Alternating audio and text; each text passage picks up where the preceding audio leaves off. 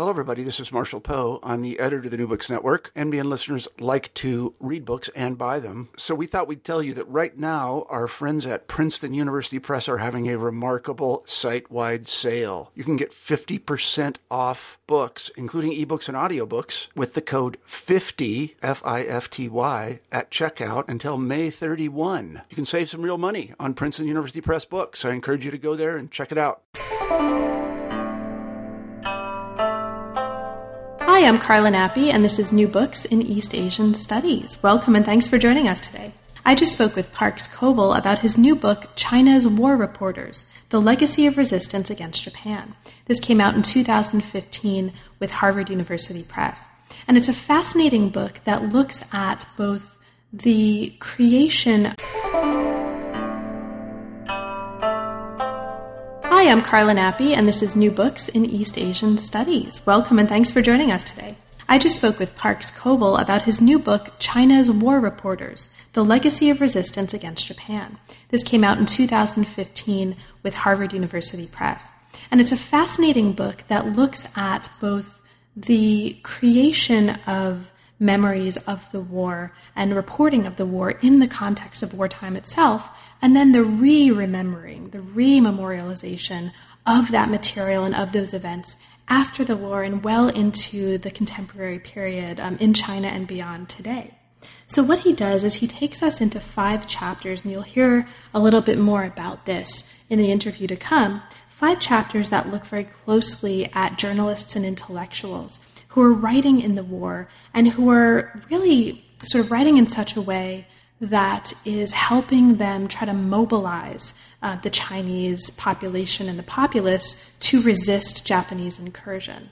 And he also takes us into the consequences of that attempt to mobilize through their writing the Chinese people at a time when mass mobilization was not something that the nationalists were interested in, and actually pitted these writers against the nationalists as the communists increasingly started to advocate a kind of mass mobilization strategy. So we see what's happening to these writers and journalists and intellectuals as they're being really kind of torn in the context of a China that's also being torn apart, not just by the war with Japan, but also by civil war, an impending civil war that bursts open even after the war is over. The war of resistance is over. And then he brings us into the second part of the book, which is 2 chapters, and this looks at what happened to the legacy of the writing of these people that we followed so closely in the first part of the book in the context of not just Maoist China, but then the reforms by Deng Xiaoping, and then into the contemporary world where an increasingly nationalist agenda is not just reshaping the narrative of the war in really interesting ways, but is also generating a very different use of sources and source materials than would have been the case earlier. So it's really interesting both from the perspective of the history of China, but also from the perspective of the historiography, the history of the history writing about China of the field. So it's a fascinating book. I hope you have a chance to get your hands on it and read, because there are lots of stories about some really moving and really powerful individuals that are all over the pages of the book that we really just touched on a tiny little percentage of. So there's a lot going on that we didn't have a chance to talk about, but we did have a chance to talk about a lot. So thanks very much for listening. I hope you enjoy, and we'll see you soon. I'm here today to talk with Parks Coble about his new book, China's War Reporters. Welcome to New Books in East Asian Studies, Park, and thanks for making time to talk with me today. I'm really looking forward to it. Great. So, Parks, let's start with some background. Can you say a little bit about how you came to work on modern China? What brought you to the field and to the modern history of China specifically? Well, I started so long ago, it wasn't really modern China at the time, it seems like. I was an undergraduate in the early 1960s, and this was, of course, the height of the Cold War. And I actually was studying Russian history and language. And right before the start of my senior year, Yale University hired away the Russian historian where I was going to school. And I was interested in comparative communism, so I switched to Chinese history because those courses were available. And I started graduate school and studying Chinese language at the same time, which today I don't think would happen. I think you'd need to have some Chinese before that. But at that time, of course, Americans, in fact, almost no one could go to China. Midway through my undergraduate years, the Cultural Revolution started. And in fact, I didn't get to the mainland until I was already an assistant professor and had published a book on Shanghai before I ever went to the place. So it was a very different time in those days. Wow. So the book that we're talking about today takes us into the context of the Sino-Japanese War of 1937 to 1945 and its aftermath. And the book is separated really functionally into two major parts. The first part of the book, which is chapters 1 through 5, looks closely at writing done, as you put it here, during the war itself by journalists and intellectuals, and it focuses especially on those who were associated with the National Salvation Movement. And we'll talk about what that movement is in a little bit. The second part, which is chapters 6 and 7, looks at the remembering of the war, the way the war and the memory of the war has been understood and re-understood later on after the war itself. So collectively, these chapters argue that, again in your words, the particular way that war memory has developed has distorted historical scholarship, and it seeks to understand how the unusual way that the legacy of the war has been remembered in China has constrained a deeper understanding of the war. So there's a lot going on here. It's a fascinating book, and it's full of all kinds of individual stories of interest and also broader arguments that I think are very important for not just how we understand history, but how we understand historiography and how we do history. So given all of that, can you tell us a little bit to kind of get us started about what brought you to the project? How does this fit within your immediate research trajectory, and how did you come to decide to write a book-length object about this particular problem? Well, I've been working on the Republican period in China my entire academic career. And earlier I had done a couple of studies. One was my dissertation on the Shanghai capitalists in the period up to the start of the war in 1937 and their relations with the Chiang Kai-shek government. And then I did a study called Facing Japan, which looked at basically the National Salvation journalists who essentially got going in the 1930s. And that looked at the impact of their writing from the Manchurian incident in 1931 when Japan seized northeast China up through the outbreak of the war in 1937. And about 1990, I decided it would be an interesting project to compare what happened after the war started by looking at the experience of the capitalists during the war and the experience of these journalists and other writers and intellectuals. And that seemed like a great idea, but after 10 years of work, I finally finished the book on the capitalists. In fact, I never quite finished it. I only included the industrialists and the commercial capitalists. I didn't get to the bankers very much. And I obviously realized it was going to be 2 books. And so finally, when I got that other book done on the capitalists and the war period, I turned back to the journalists and the intellectuals. In the meantime, of course, the whole field changed in terms of historiography and research. As a graduate student, I got my degree in 1975, PhD, a long time ago. Mao was still alive. China was still in the aftermath of the Cultural Revolution. I had not been to China. Nobody was really doing any work in China. Archives weren't open. Chinese scholars, many of them, were still recovering or didn't recover from the Cultural Revolution. Virtually nothing was published, really from 1966 almost up to Mao's death, practically, not quite that long. His historical writing and publishing in China just ceased. And then we had this explosion of writing and archives open, memoirs, all kinds of stuff came out. In fact, obviously, I could not have done the book on war reporters until really fairly recently, meaning the last 15 years when everything became available. So it's a trajectory that has gone gradually through time, through the 20s, 30s, and 40s, but has certainly changed and evolved as the field has changed, particularly in terms of available sources in China. Now let's get into the book itself, and let's start with the first chapter. Now, Chapter 1 takes us right into the outbreak of war with Japan. Now, Chiang Kai-shek had been following a policy of non-resistance toward Japan, and many newspapers and journals at this time period had been calling for the Nanjing government to take a stronger stand, right, to change to a policy of active resistance.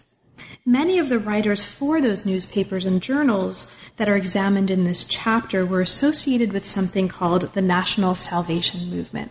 So briefly, for listeners who may not be deeply engaged in the literature on modern China, what do we need to know about the National Salvation Movement to understand, basically to understand where these journalists and writers are coming from in the context of their policies toward, Chiang's policies toward the war? Well, this actually goes back to my book, Facing Japan. With the Manchurian Incident of 1931, I think what I would call public opinion in China was outraged by the Japanese seizure of Northeast China. And when I say public opinion, this primarily involved urban intellectuals, students, people who read newspapers and magazines. It did not involve 85-90% of the population of China who lived mostly in the countryside and was marginally or totally illiterate. But it was a very decided, very volatile group of individuals. They had been involved in the anti-imperialist movement earlier, but I think the Japanese actions really focused on making Japan the primary target. And I think Chiang Kai-shek, realizing that China was in a very weak position, tried to avoid fighting the Japanese. He wanted to focus on the communists. Very famously, he had the expression in the 1930s, first internal pacification, or first internal unity, then external resistance. So until he unified China by eliminating the communists, he couldn't fight Japan. And I looked in some detail at the way in which this policy provoked more and more outrage in China, and I think to a large extent the Japanese were to blame because they kept pushing the envelope in terms of pressuring China. Had the Japanese been a little bit more moderate, maybe Chiang's policy of appeasement would have been more acceptable, but they kept nibbling away and it just aggravated public opinion, and this culminated when Chiang Kai-shek was actually kidnapped by his vice commander, the young Marshal Zhang Shuiliang, in December 1936. And he was forced to negotiate with the communists. Stalin intervened and got the Chinese communists, to agree to work with Chiang Kai-shek. And this opened the door to the final decision to resist. One thing I did do in the first chapter is point out that that decision was not absolutely obvious on July 7th, 1937. I mean, it's now considered the start of the war. But if you go back, there was still a lot of talk of appeasement or a settlement. And ultimately, I think the Japanese on the ground in China, the Japanese military leaders, some of whom were really rabid right-wing ultranationalists, pushed the Chinese very hard. And I think Chiang had realized that he'd come to the point where he couldn't be a credible national leader without really finally stepping up and standing up to the Japanese. So they sort of evolved into a war situation between July 7th, 1937, when the fighting started at the Marco Polo Bridge near Beijing, and 5 weeks later, August 13th, when the Battle of Shanghai erupted, and that was really the turning point. There was no really going back after that. By the way, one source that has come available as I was doing that was finally the release of the Chiang Kai-shek diaries, which are at the Hoover Institution at Stanford. And that provided, it turns out, actually not that great an insight into Chiang's thinking, but you could see day by day how the decision to go to war evolved. Now, many of these writers that are part of this movement that you write about here were absolutely elated. They reacted with euphoria when war broke out, and the chapter brings us into that context because it's not obvious, right, in hindsight, that the outbreak of war would generate feelings of euphoria. Now, as you describe here, really probably the primary reason for that is these National Salvation Movement journalists and writers felt that if the Chinese people were united, if they mobilized, then China could take on Japan more effectively. And so this sort of euphoria was a result of that. They celebrated the war in their writing in order to boost morale, and you describe that here. And this this euphoria among journalists kind of spread from the Salvationist journals, as you describe here in this chapter, to more of the mainstream press. Now, one of the things that's interesting here that you describe in the chapter is the way that this helped develop and shape the journalistic profession. You mention that there's a greater public demand for news of the war that's a result of this shift and as a result of this euphoria. And this demand elevated war correspondence, as you write here, to the peak of the journalistic profession. So can you talk a little bit about that? What does this outbreak of war and the concomitant reaction to it by the Salvationist writers do for the professionalization of war reporting in China here? Well, I think that, this was a totally life-changing event for most Chinese on the East Coast. And as a result, and there was a lot of uncertainty about what was going on. Radio was still not that widespread. So people were eager for news. And so there's this sort of general feeling among intellectuals, including a lot of people who were basically literary writers, that you couldn't write novels and short stories at the moment. You had to focus on mobilizing the people for war. So I think there was just a huge shift into trying to recover the war, write about the war. But at the same time, as you mentioned, it wasn't what we would consider to be objective reporting. Their goal was not really to get the facts out so much as it was to encourage and organize and propagandize to get the people of China behind the war effort. And, of course, one of the things that happened is, in fact, Chiang Kai-shek was in many ways right. China wasn't really able to stand up to Japan, and after a heroic stand on the East Coast, particularly at Shanghai, they had to retreat. And I think it was quite a shock for a lot of these intellectuals when they left the urban enclaves they had been living in, where there's a lot of enthusiasm for the war and excitement. And they got into the countryside and they realized the vast majority of rural Chinese were totally uninformed and had no idea what was going on. They realized what an enormous task was ahead of them. And I think it proved to be a daunting and disillusioning experience after the 8 years was up for most of these writers.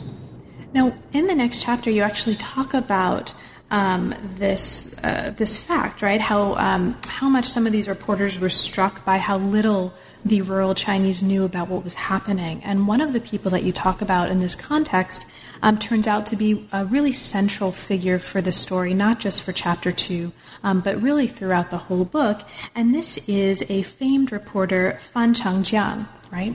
So right, yes. He's so important to this story. Could you spend a little time introducing him for listeners? What is so important for us to understand about him and the kind of work that he was doing and the influence he was having on his peers during this period?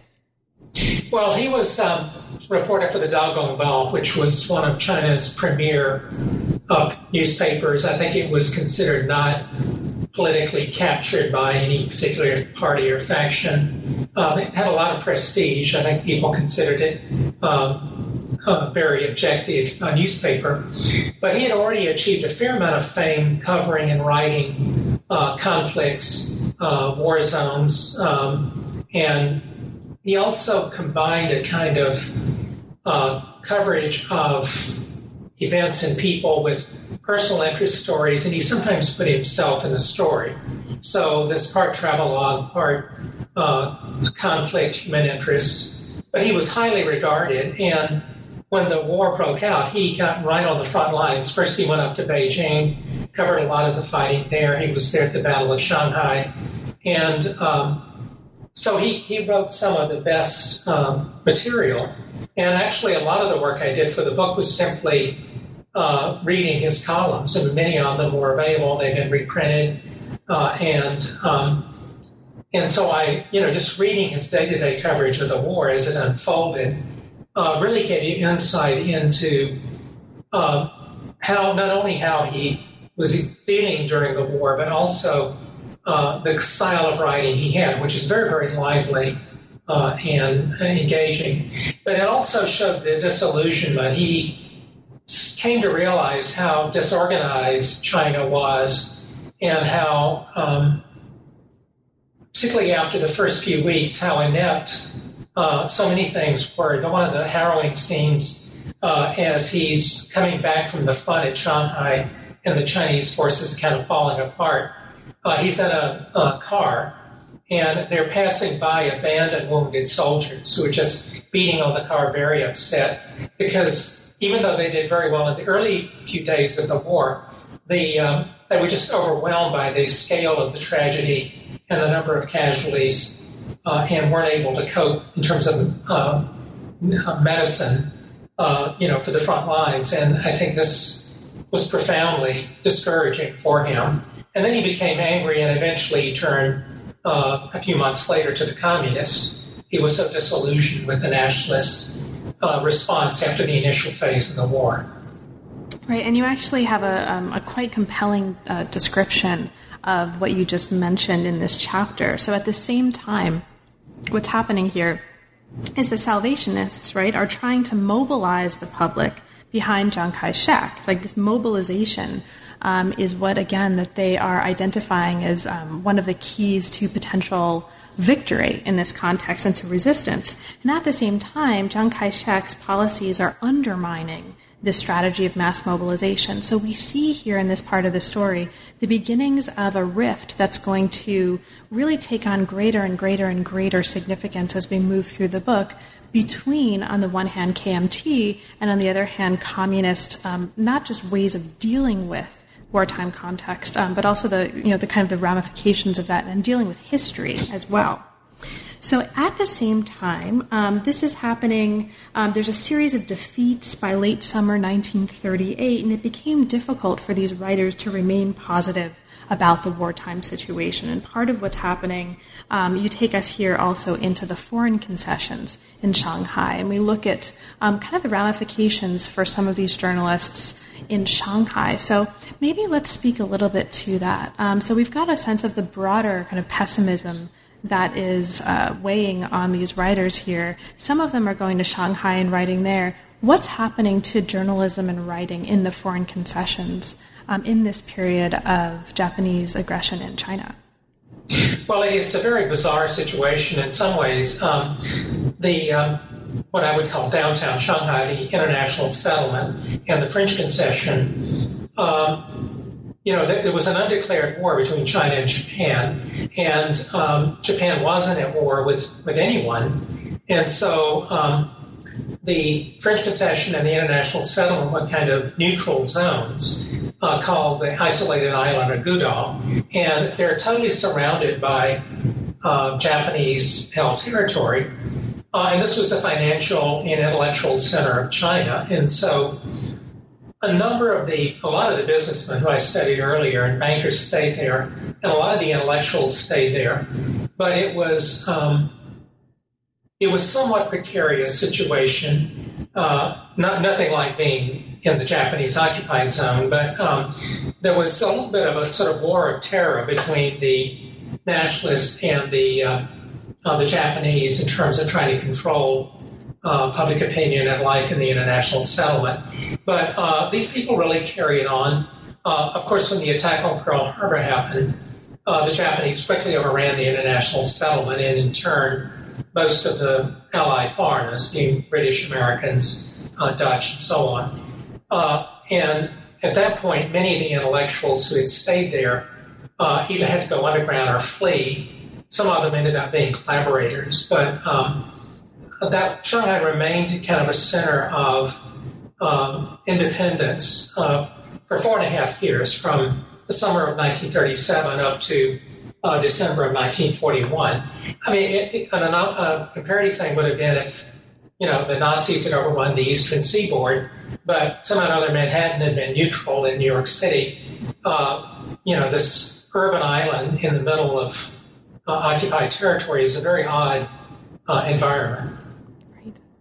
Now, so we're remembering here that one of the things that these Salvationist writers, even when times are getting tough and the circumstances in which they're writing are getting really, really challenging in ways that you just described and beyond, they're still trying to foster unity. They're still trying to use their writing to kind of generate a sort of mass mobilization.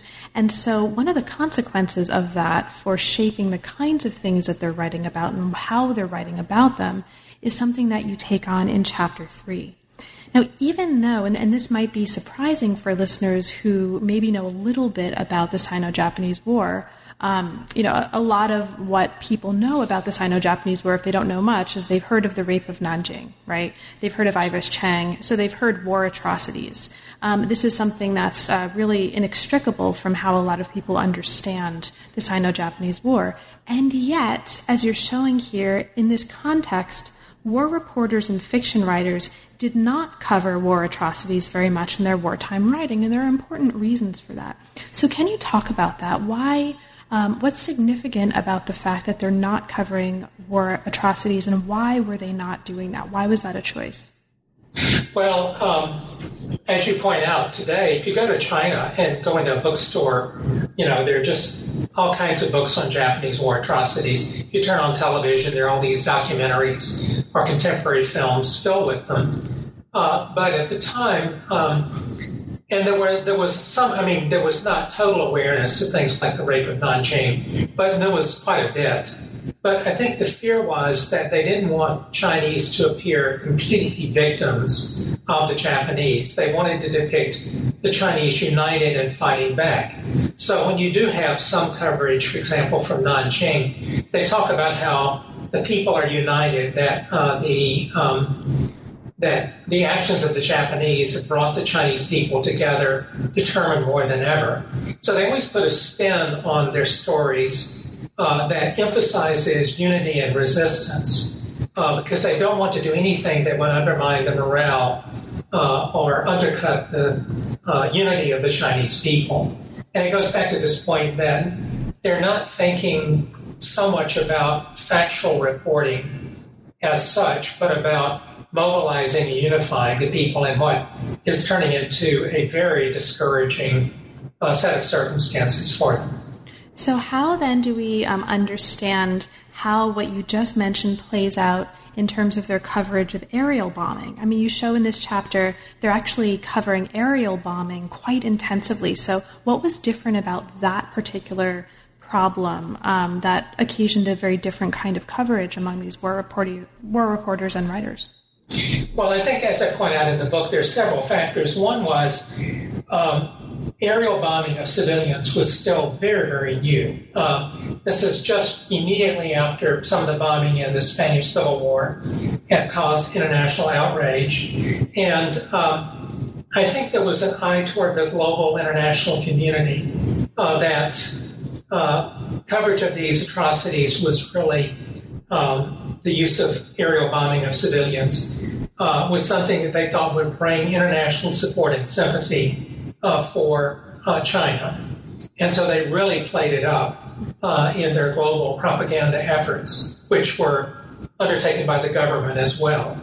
At the same time, I think it was such a new and novel thing that they wanted to inform individuals about this and what it meant. And in some ways, they didn't do a very good job. As I point out, in May of 1939, the Japanese launched massive air attacks on Chongqing, or Chongqing as it's called then in English, the wartime capital after they moved into the interior. And the war had been going on for 2 years, but they just had not prepared the people, and a lot of people died in the first couple of air raids. So I think the combination of the interest in international sympathy and support, but also just the novelty of this type of action was something that led to a very different treatment of aerial bombing from some of the other types of atrocities that were occurring in the war. And also for listeners who are particularly interested in this phenomenon of aerial bombing and the way it was covered, the chapter looks very closely also at the fact that some of the earliest and most publicized incidents of bombing of civilians were actually done by the Chinese, right, to their own people by mistake.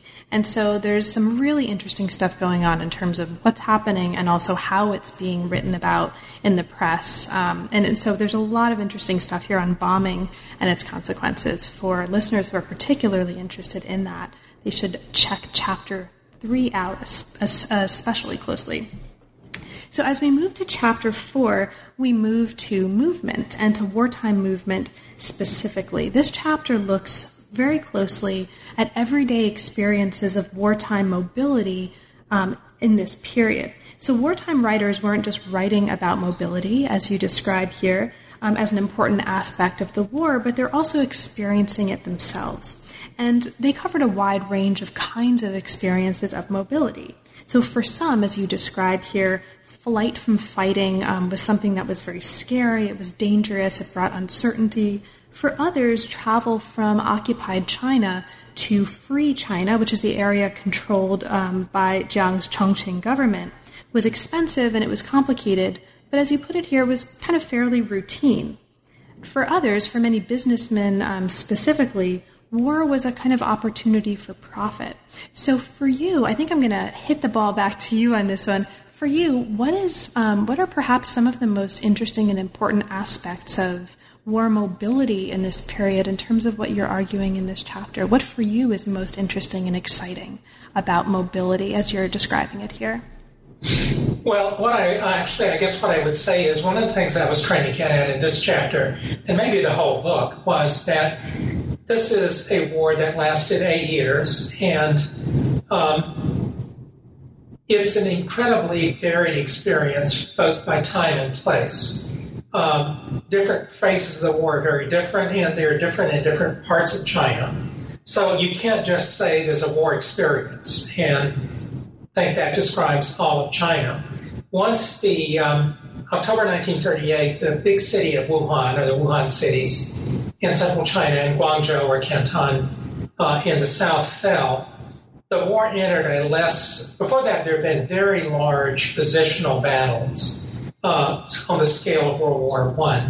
And then after that, there's still a lot of fighting, but it tends to be more localized. And so in some ways, a lot of the battle lines stabilize.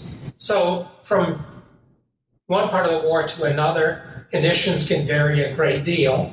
And they will change again. The Japanese launch a massive offensive late in the war, the Ichigo offensive, and that sets up another wave of refugees. So it's very, very hard to just put your finger on a one-paragraph description of what World War II was like. And that's what you often get in textbooks. So I try to give a far more nuanced picture, complex picture of what war was like, and also kind of show that patriotism was not an absolutely universal value, that a lot of Chinese didn't strongly identify with a nation state at this time, and they were a lot more willing to accept or adjust to local puppet government set up by the Japanese. Mm-hmm. Thank you.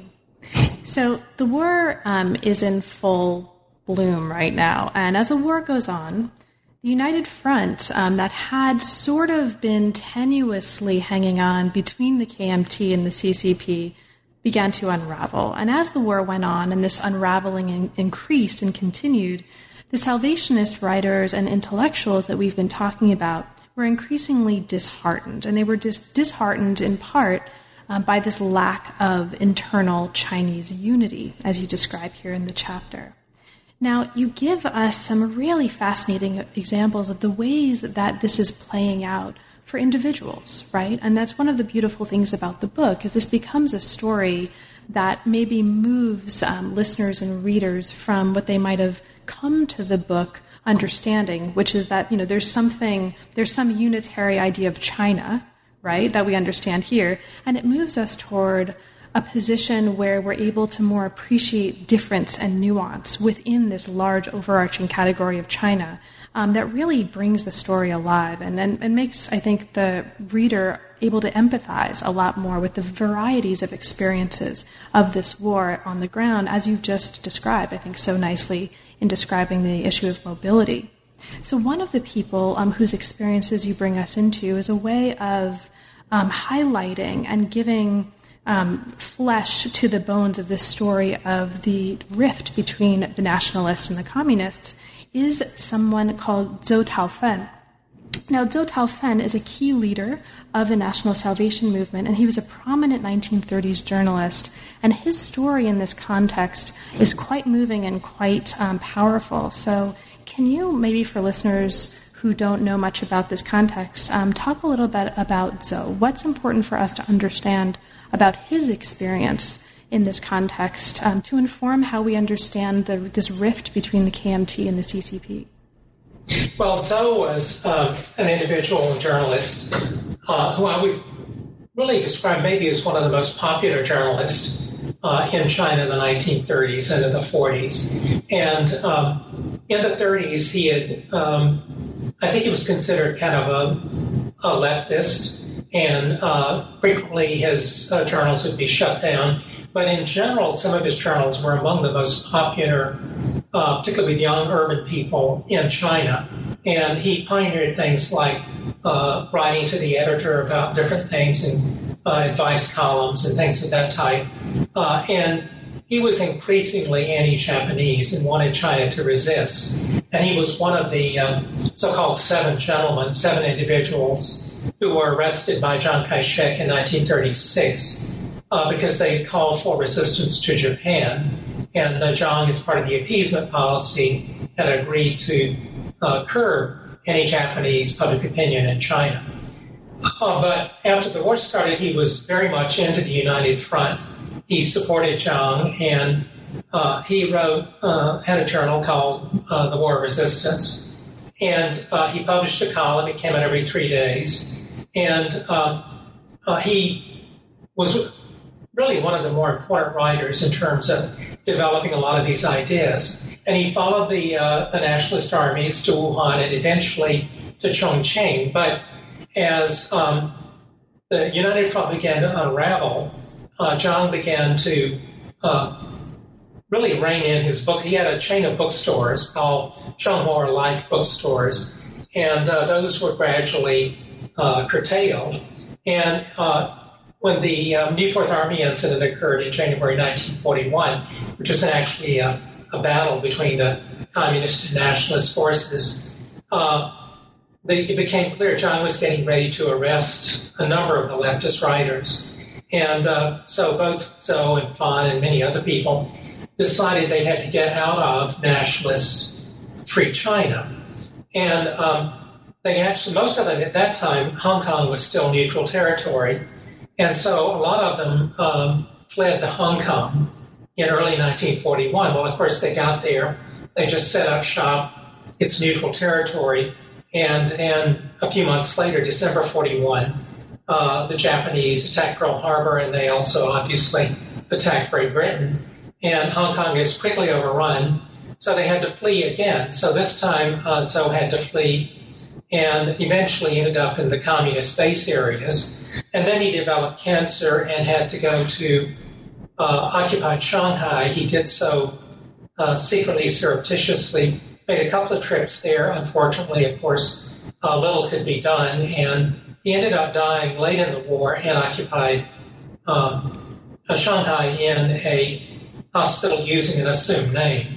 But he had a really kind of a tragic story, but he was one of the most passionate and devoted of these writers, and I probably read all of his columns from 1930 up to really 44. And he was a very, very lively and engaging writer. He became very bitter at the end about the Chiang Kai-shek government. But in the first part of the war, he really was gung-ho, support Chiang, support the United Front. And I think he just became more and more disillusioned as the communists and nationalists became more divided and the United Front really collapsed.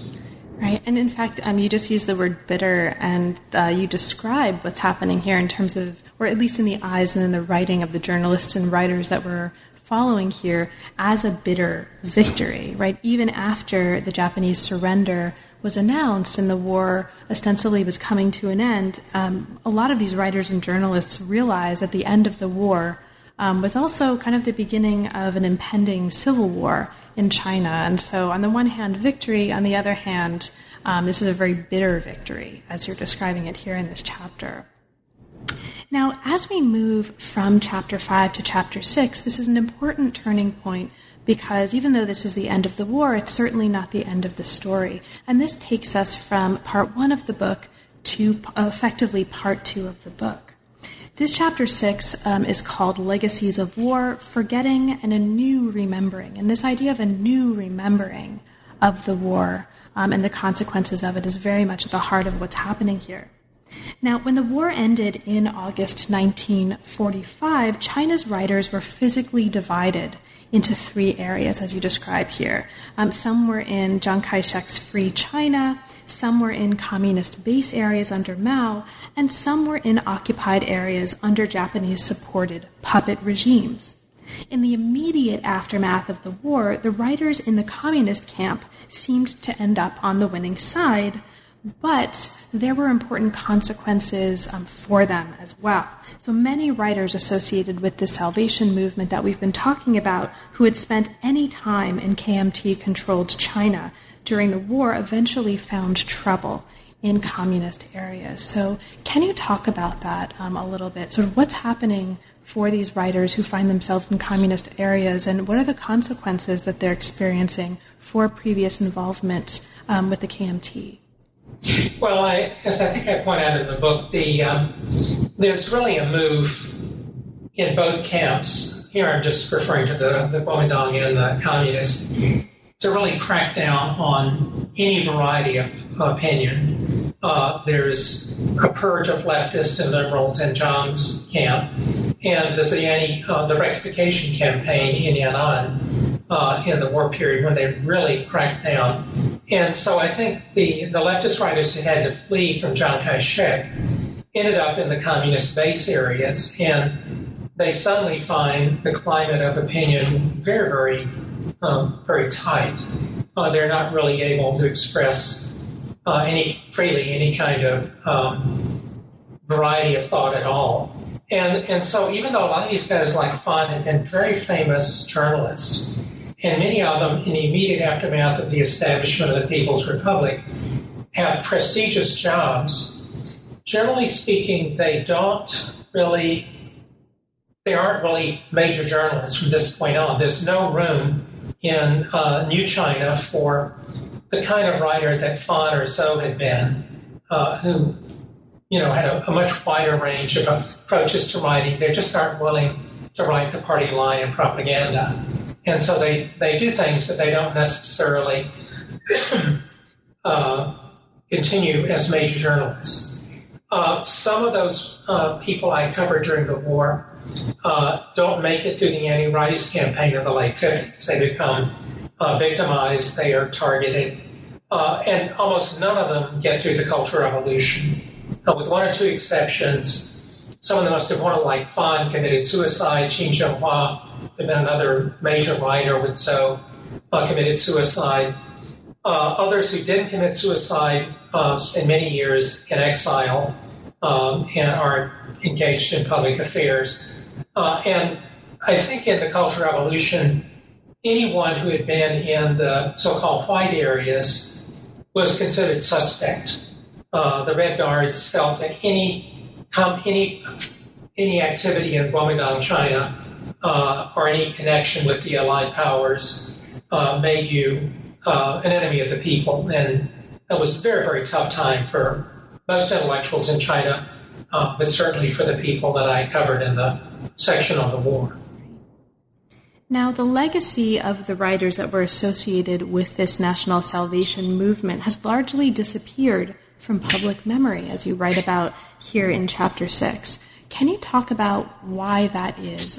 How and why did the legacy of these people who you've shown throughout the book were so important for covering and responding to what was going on in the war? Why is that legacy not a prominent feature, or why did it disappear, really, from public memory for so long? Well, after the 1949 revolution, Mao, of course, basically, they would control public intellectual activity. And the approach then was to glorify the revolution, to glorify Mao, the role of the Communist Party. And the writing of these war reporters, especially their early writing, during the United Front period, glorified the leadership of Chiang Kai-shek and his heroic leadership at the Battle of Shanghai, and called for national unity. And none of that really fit in with the approach taken in the Maoist period. After all, Chiang had gone over to Taiwan. He was recognized by the United States, and he held the United Nations seat for China. And so anything that in any way praised the nationalists was considered anathema. The emphasis was on the revolution, not the war. And so the war took a back seat. When it was mentioned, one of the things I do in that chapter is quote every anniversary when they would publish a statement, they would talk about why the war was won. They would only mention Mao, the New Fourth Army, the Eighth Ground Army, the leadership of the Communist Party. In the 50s, they talked about the leadership of the Soviet Union. It was mentioned in the defeat of Japan. Of course, the Soviet Union entered the war against Japan on August 8, 1945, 2 days after we dropped the atomic bomb on Hiroshima. So they got in, obviously, very late. But then in the 60s, with the break with the Soviet Union, they virtually wrote the Soviet Union out of the war. And so it's just Mao and the communists. So the writing these individuals had done, in fact, the whole memory of the war has, or was at that point, virtually non-existent in China. It was all about the revolution and not at all about the war of resistance against Japan. Mm-hmm. Now, you show in this chapter that in the late 80s, there began to be printed new histories of battles, right, in the late 80s. And you describe this kind of flowering of material on the war that included reprinting of collected works of some writers and journalists, reprinting of war diaries, material in school textbooks that treated the war in a new way, and also a lot of attention in TV and in movies, sort of in television shows and in films to the war. Why has the war emerged as such a ubiquitous topic in popular media in today's China? You describe this in detail in the chapter, but for listeners, can you talk a little bit about how and why that's become so popular today, given what we've just described prior to the late 80s? Well, actually, one of the things I mentioned in acknowledgments is that sometimes being old can be a benefit when you're a history professor, because as I mentioned earlier, I got my degree, PhD, in 75, and Mao was still alive, and most of the writers that I mentioned in the book that survived 49 were still around, had been purged or died in the Cultural Revolution and had not been rehabilitated. And so as I was going through my academic career, I saw this process unfold. And I think what happened was in New China with the reforms, the appeal of Marxist-Leninist ideology faded, and the contrast between Maoist ideology and the reality of today's China is quite stark. And particularly after the 1989 demonstrations and crackdown, I think the government looked to nationalism as a potential way to unify the Chinese people and emphasize that in the past China had been victimized, it had been disunited, and that the Chinese people had to stand up and be united behind the government and the Communist Party for China to take its place in the modern world. And the anti-Japanese War of Resistance became a key event. And another, and I'm borrowing from Anna Mitter here, is that the War of Resistance was a horrendous tragedy for China, but it's conveniently one of the few modern tragedies that you can blame on foreigners. Because if you look at the Cultural Revolution or you look at the great 3 years of hardship and the famine associated with the Great Leap Forward and its aftermath, those were Chinese-made, or the earlier civil wars. But the Japanese invasion, you've got a foreign scapegoat.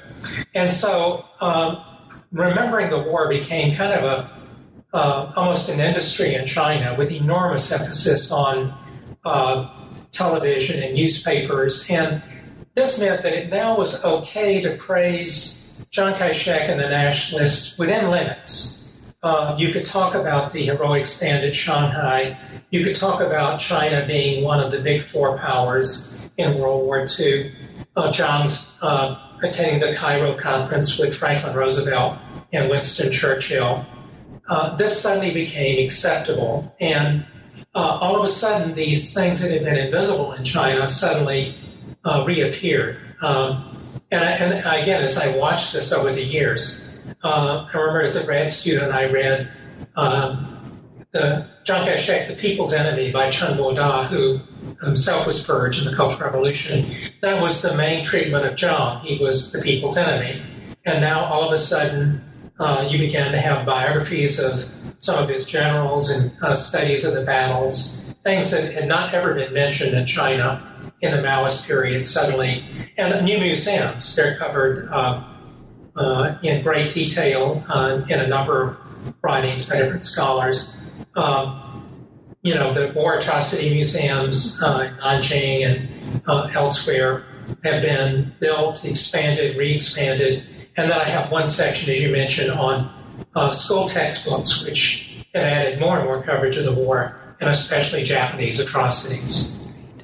Now, you just mentioned something that's a really, really important focus of Chapter 7, and that is the increasing attentiveness to and attention to war atrocities in this new remembering, as you put it, of the war. Now, this is an important distinction, as listeners will hopefully remember from earlier in our conversation, because earlier on, and certainly in Maoist China, it was resistance and not victimization that was the dominant narrative. But this, in the wake of this new nationalism, right, which sort of is a narrative, as you describe it in this chapter, very much of victimization at the hands of imperialists of all sorts in the 19th and 20th centuries, there's increasing attention to narrativizing the war in terms of war atrocities. And you describe a kind of numbers game, right, that characterizes the literature on this, and that characterizes the literature that does this insofar as one of the goals seems to be to maximize the number of people killed in these horrible events. So there's this numbers game as well. Now, one of the interesting things happening in this chapter as you're describing this is, at least for a historian, right, who cares a lot about documents and sources, and I'm definitely that kind of historian, you talk about the different kinds of sources, primary sources and historical materials that are being used to support this new remembering and this new narrative. So let's talk a little bit about that as we kind of come toward the conclusion of our conversation. What have been some of the most important sources for this new remembering of history? And for you, what's most striking about these sources? Well, there's no question that the opening of archives in China has been really vital. But the key thing in China is they've just been publishing them, so many of these materials, records from war crimes trials, things that were, lying in a drawer somewhere or were obscure, are really being published. And some memoir literature, although I deal with how problematic some of that is. But a lot of it is just reprinting the works of these journalists. They had not been available publicly. but people like Fahn, his entire collected works have been reprinted, and biographies and story of his life. So you get more and more of this material, but there are literally hundreds of volumes of archival documentary sources on the rape of Nanjing that have been published in China, and so there's just a huge effort to get this material out there. Now, one of the things, though, that you mentioned that's so interesting here is that, we've talked about the fact that a lot of these war reporters were not mentioning atrocities, right? I mean, so that's one of the things that becomes interesting here. The nature of the kind of documentary evidence that was coming out of the wartime period, as we've just learned about it in the first part of the book, was not emphasizing or sometimes not really mentioning a lot of the aspects of the war that have become so central to this re-remembering. So in the wake of that, you talk a little bit about the importance of kind of Western reports, right, if I can use the big W word, of the war and other kinds of sources that are being used to kind of buttress and to contextualize these the writings of these war reporters. So what are some of the most important of those kinds of sources that have allowed this very different kind of historiographical emphasis than we saw really in a lot of the writing of these Salvationist writers? Well, the Salvationists, I didn't want to imply they didn't necessarily know about the atrocities, but I think the key was they wanted to project the image of resistance. Mm-hmm. It's ironic that today, when China's the second largest economy in the world and has people in space and is a power, now they can talk about atrocities, and this is when they highlight this aspect of the war. But I actually think most of the Western records were there all along. A lot of it was evidence admitted into the Tokyo war crimes trials. A lot of it, like the diary of the so-called good Nazi that Iris Chung used, had been around. Mm-hmm. But, the interest in the China war in the West was somewhat limited. It had been eclipsed by the revolution. And so it's really the rediscovery of this by Chinese and its translation into Chinese of so many of the diaries and writings of missionaries and diplomats was in English or German, and now they've published this in Chinese, and it's become far more widely available there. Thank you so much, Parks. Now, the last question that I'll ask you before we come to our conclusion, we're almost out of time. One of the things that you talk about in this chapter 7 is something that we've kind of briefly mentioned or briefly hinted at earlier in our conversation, but that you pay special attention to in terms of understanding how it's shaped wartime memory and the historiography of the war. And this is the Cultural Revolution. Can you talk a little bit about what you take to be some of the most important aspects of the Cultural Revolution in terms of war memory and in terms of shaping perhaps the nature of some of the memoirs and other writings about the war that have become increasingly used in this new remembering? Well, most of the journalists that were still around and prominent in the National Salvation Intellectuals in the Cultural Revolution ended up being victims. And some of them did not survive, like Fahn, they committed suicide. But many of them had protégés and people. And when there's a whole literature in China of people who are rehabilitated, and it tends to have a certain formula. But in their case, the formula also is a rediscovery of their role in the war, so that, they will have celebrations on the 10th or 15th anniversary of someone's death, like Fahn, and there'll be a memorial volume, and many of his comrades will give testimonials. And this is when a lot of their writing is republished, and a lot of discussion about the honorable role they had in the war suddenly has reemerged. I used a lot of that material in writing this book. So, Parks, thank you so much for taking us into so many aspects of the book. Now, of course, there are a ton of things, a ton of people and stories and arguments that we didn't have a chance to get to, right? It's a very, very rich book, and we just barely scratched the surface. But given that, is there anything you'd like to mention for listeners that we haven't had a chance to talk about? No, I think the only thing I would mention, I like the photographs. Mm-hmm. I took one myself of a bust of Fan, but I was able to use a very, very good collection at the National Geographical Society Library at the University of Wisconsin at Milwaukee, and a wartime reporter who took some rather grim, but really, I think it really conveys what it would have been like to have been in Shanghai in particular at that time. And now that the book is out, and congratulations on the book, what's next for you? What are you currently working on?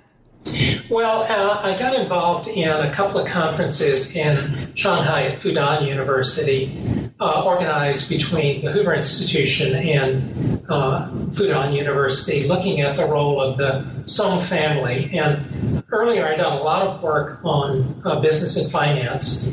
And so I've gone to two conferences there where I've given papers on the wartime and the Civil War, looking at the period from 45 to 49, in terms of hyperinflation, which is an enormously devastating problem, especially in the Civil War, and looking in particularly at the role of T.V. Soong, who was Chiang Kai-shek's brother-in-law and longtime Minister of Finance, and his other brother-in-law, Madam Chiang Kai-shek's brother-in-law, H.H. Kong Shan-chi.